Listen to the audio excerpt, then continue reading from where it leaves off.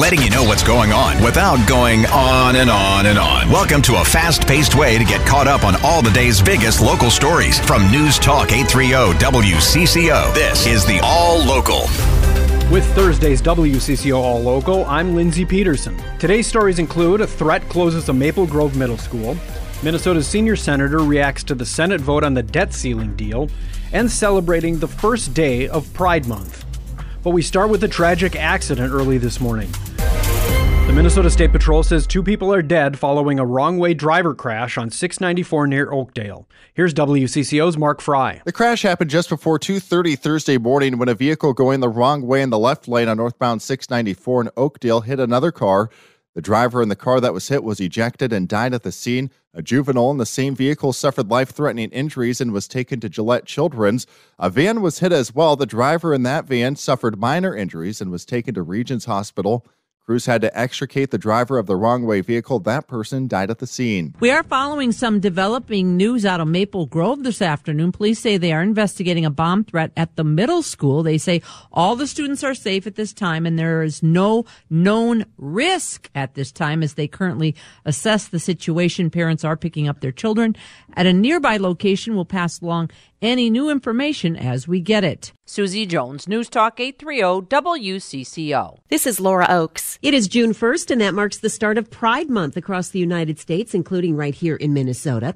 Kat Rohn with Outfront Minnesota says celebrations are happening statewide. Our team is going to be going out to Hastings and to Northfield and to Marshall and to Grand Marais and to all sorts of cities all over the state. And I think that's a really beautiful reflection of the community roots of Pride and the ways in which communities can step up. Rohn adds there's plenty to celebrate, including legislative victories like banning conversion therapy and making sure Minnesota is a refuge state as other states ban gender-affirming care. And to mark the start of Pride Month, a new LGBTQ exhibit is opening at the Mill City Museum. Going Out, Coming In is a new walkthrough experience opening today, offering a look into the history of major landmarks and events for the LGBTQ community in Minneapolis. Research historian for the exhibit, Noah Barth. But we wanted to talk about things like politics and community organizing, or finding romantic lovers or friends, or finding your identity through those sites.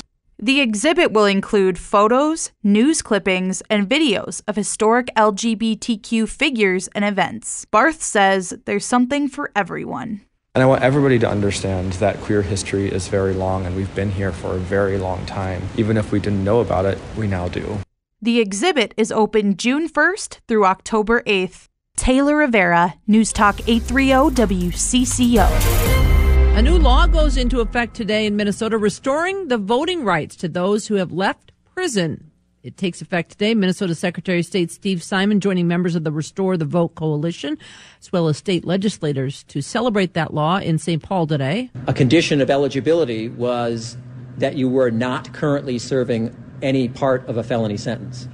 You had to attest under penalty of perjury. You had to sign on the dotted line that that was true, that you were not currently serving any portion of a felony sentence, and that is now no longer the case. A person who is on probation or parole, still serving a sentence, just not incarcerated, is now eligible to vote. So that language needed to be changed. Minnesotans whose rights are being restored had the opportunity today to fill out voter registration forms, and there will also be a canvassing going around to educate people about the new change. Susie Jones, News Talk 830 WCCO. I'm Laura Oakes. A task force of Minnesota doctors is sounding the alarm over the number of psychiatric patients taking up beds in emergency rooms.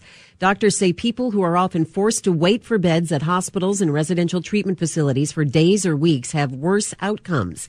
The group compares what it calls ER boarding to a traffic jam on the freeway. Not enough exit ramps for those who need to leave, while too many are coming into the system because there aren't enough outpatient options. A federal bankruptcy judge is expected to rule today about whether Bally Sports North's parent company must pay the Twins the full amount of their broadcast rights deal for the season. That payout's expected to be worth more than $40 million. Major League Baseball Commissioner Rob Manfred revealed during testimony yesterday that the league is ready to subsidize teams abandoned in Diamond Sports bankruptcy as much as 80% of what they were supposed to receive. Diamond Sports has missed required payments to the teams after filing for bankruptcy protection earlier this year. If the network terminates its contract with the Twins, MLB would likely take over and televise games on alternate channels starting sometime next month, similar to how MLB took over broadcasting San Diego Padres games on alternate channels starting last night. Mark Fry, News Talk 830 WCCO. Minnesotans will start seeing more action fighting climate change. Governor Walz calling the work done during the session transformational when it comes to climate change. He joined several commissioners at the Koposia Education Center in South St. Paul to highlight the work that will be done. The school actually is powered by a rooftop solar array. There's nowhere else in the country that is taking a more concerted all-of-government, all-of-society approach to tackling climate change than the state of Minnesota, and that is because we know what the future looks like. We know what's at stake. He says more than 40 different climate initiatives were enacted by the legislature this past session. Susie Jones, News Talk 830 WCCO. After our long winter and all of that rain, could we actually be heading in the opposite direction? We haven't had to say the D word in months. I have a hunch that by the end of next week, drought may creep back into parts of Minnesota. I hope that's not the case, but that seems to be the pattern that we're in for the summer, hot and dry as opposed to cool, rainy, flash flooding. WCCO meteorologist Paul Douglas says we'll stay in our unusually hot, hazy, humid bubble through much of next week. Summertime weather more typical of mid-July than late May and early June.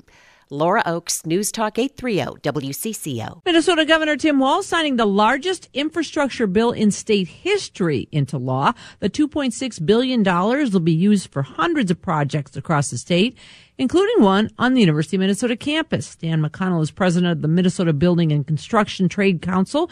He says work is expected to start Monday on the Fraser project. In 25 years in the trades, there's been lots of talk about projects being shovel-ready, but I've never seen one this shovel-ready. They expect to turn a shovel on Monday, put together a project that'll employ 175 workers over 26 months and be done delivering a state-of-the-art chemistry lab well in time for the start of 2025 classes. The money will also be used for other projects as well, including the repair and improvement of roads and bridges, as well as fire stations, veterans halls, parks, and community center improvements, and many, many others. Susie Jones, News Talk 830 WCCO. Finally today, a court case begins in Minnesota's most famous pair of stolen shoes. The man accused of stealing an authentic pair of ruby red slippers worn by Judy Garland in the 1938 film The Wizard of Oz is making his first appearance in federal court this hour. Terry Martin was charged in May with one count of theft of major artwork.